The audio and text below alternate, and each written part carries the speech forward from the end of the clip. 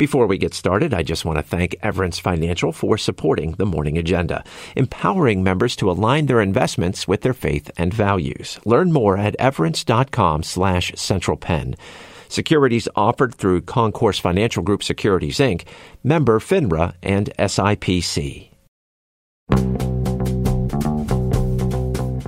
Governor Shapiro is set to detail his spending priorities in his budget address this afternoon, and protesters want Pennsylvania to stop investing in Israel. Welcome to the Morning Agenda, WITF's daily news podcast where the only agenda is you. A good morning to you. It is Tuesday, February 6th, and this is being recorded at 9:21 a.m. I'm your host, Tim Lambert, as we take this daily trip around the region's top stories together. Governor Josh Shapiro plans to deliver his budget address to a joint session of the House and Senate early this afternoon. The Democrat has released few details of his spending plan for the 2024-25 fiscal year. He is expected to return with bigger proposals for higher education institutions, underfunded public schools, and economic development. Now, the governor is looking at a relatively strong fiscal position. He will almost certainly propose an operating budget that goes above this year's $45 billion. The Republican-controlled Senate and Democratic-controlled House will begin budget hearings in 2 weeks. Now, we'll have complete coverage of his address and his proposals tomorrow on the Morning Agenda. More than 100 people protesting the state government's investments in Israel have been taken into custody in the Capitol Rotunda in Harrisburg. My colleague Ben Wasserstein reports 126 people were issued citations for trespassing and then released. Protesters held signs on the steps of the rotunda calling for the state to divest from Israel and invest in things such as healthcare and schools. Shortly before 2, Capitol Police warned those standing on the steps if they didn't move, they would be arrested. Dozens were soon taken away by state troopers and Capitol Police. Ahmet Salem Tekaleolu is executive director of the Pennsylvania chapter of the Council on American Islamic Relations. He says the state should not be spending tax money on foreign wars. Pennsylvania should invest its money ethically. It should not invest in countries that are doing human rights abuses. Now, Treasurer Stacey Garrity, a Republican, says state treasurers of both parties have invested in Israel bonds for more than 3 decades. She notes Pennsylvania's share of Israel bonds rose by $20 million after the October Hamas attack that began the war in Gaza and is currently at $56 million.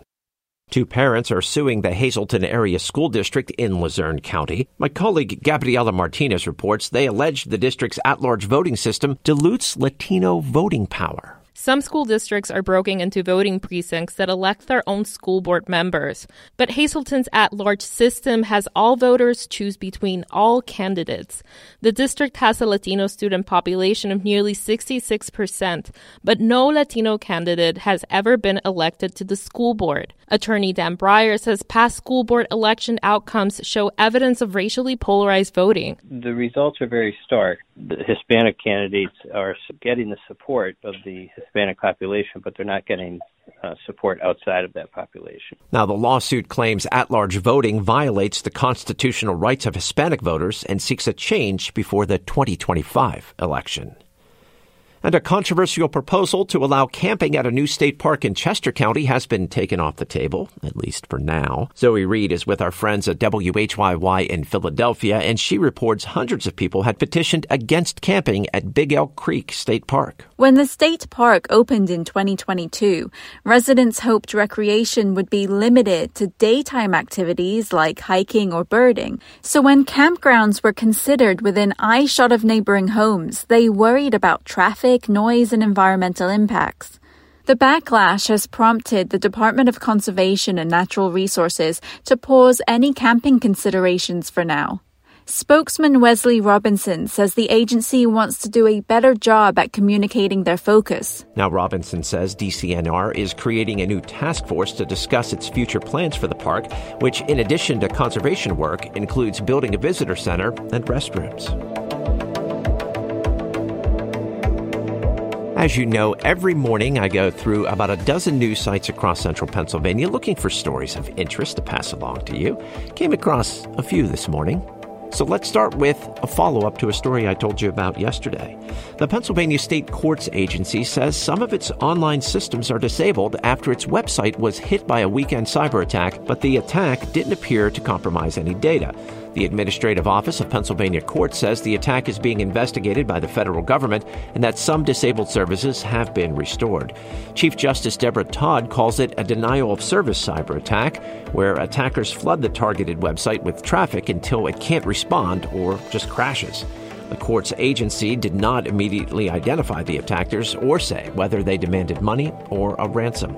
The balance of power in the State House is at stake for the fourth time in a year. Voters next week will choose between a Democratic school board member and a Republican political newcomer in a suburban Philadelphia district. Democrats controlled the House by one vote until a member resigned in December. Even though Democrats have been doing well in the district, the National Democratic Legislative Campaign Committee is spending $50,000 on the race. A victory for Republicans would give them a majority in both the House and Senate and could allow them to advance legislation on school vouchers and proposals to amend the state constitution on issues including abortion, voter identification, and curbing the governor's regulatory authority. And the police chief in London, Ontario, has issued a public apology to a woman who says she was sexually assaulted by members of Canada's 2018 World Junior team. Philadelphia Flyers goaltender Carter Hart, 3 others who are currently on NHL rosters, and a former player have been charged with sexual assault. All are on leave from their teams. Defense attorneys say their clients are not guilty. The next scheduled court appearance is April 30th. The Morning Agenda is available anywhere you find your favorite podcast, on WITF's YouTube channel, which you can subscribe to, and on the NPR One app. Be sure to check out our monthly Spotify playlist as well, where I pick my songs of the day each and every weekday. This one is called the Morning Agenda Song of the Day, February 2024. That's how you can find it. And there you can listen to Janis Joplin's Me and Bobby McGee. A big thanks to Everence Financial for supporting the Morning Agenda, empowering members to align their investments with their faith and values. Learn more at everence.com/centralpenn. Securities offered through Concourse Financial Group Securities, Inc., member FINRA and SIPC. And that is going to do it for the Morning Agenda today. It's a daily news podcast from WITF where the only agenda is you. I'm your host, Tim Lambert. Thank you so much for listening. Your company is always appreciated and never taken for granted. So be well, enjoy the rest of the day, and we will talk again tomorrow.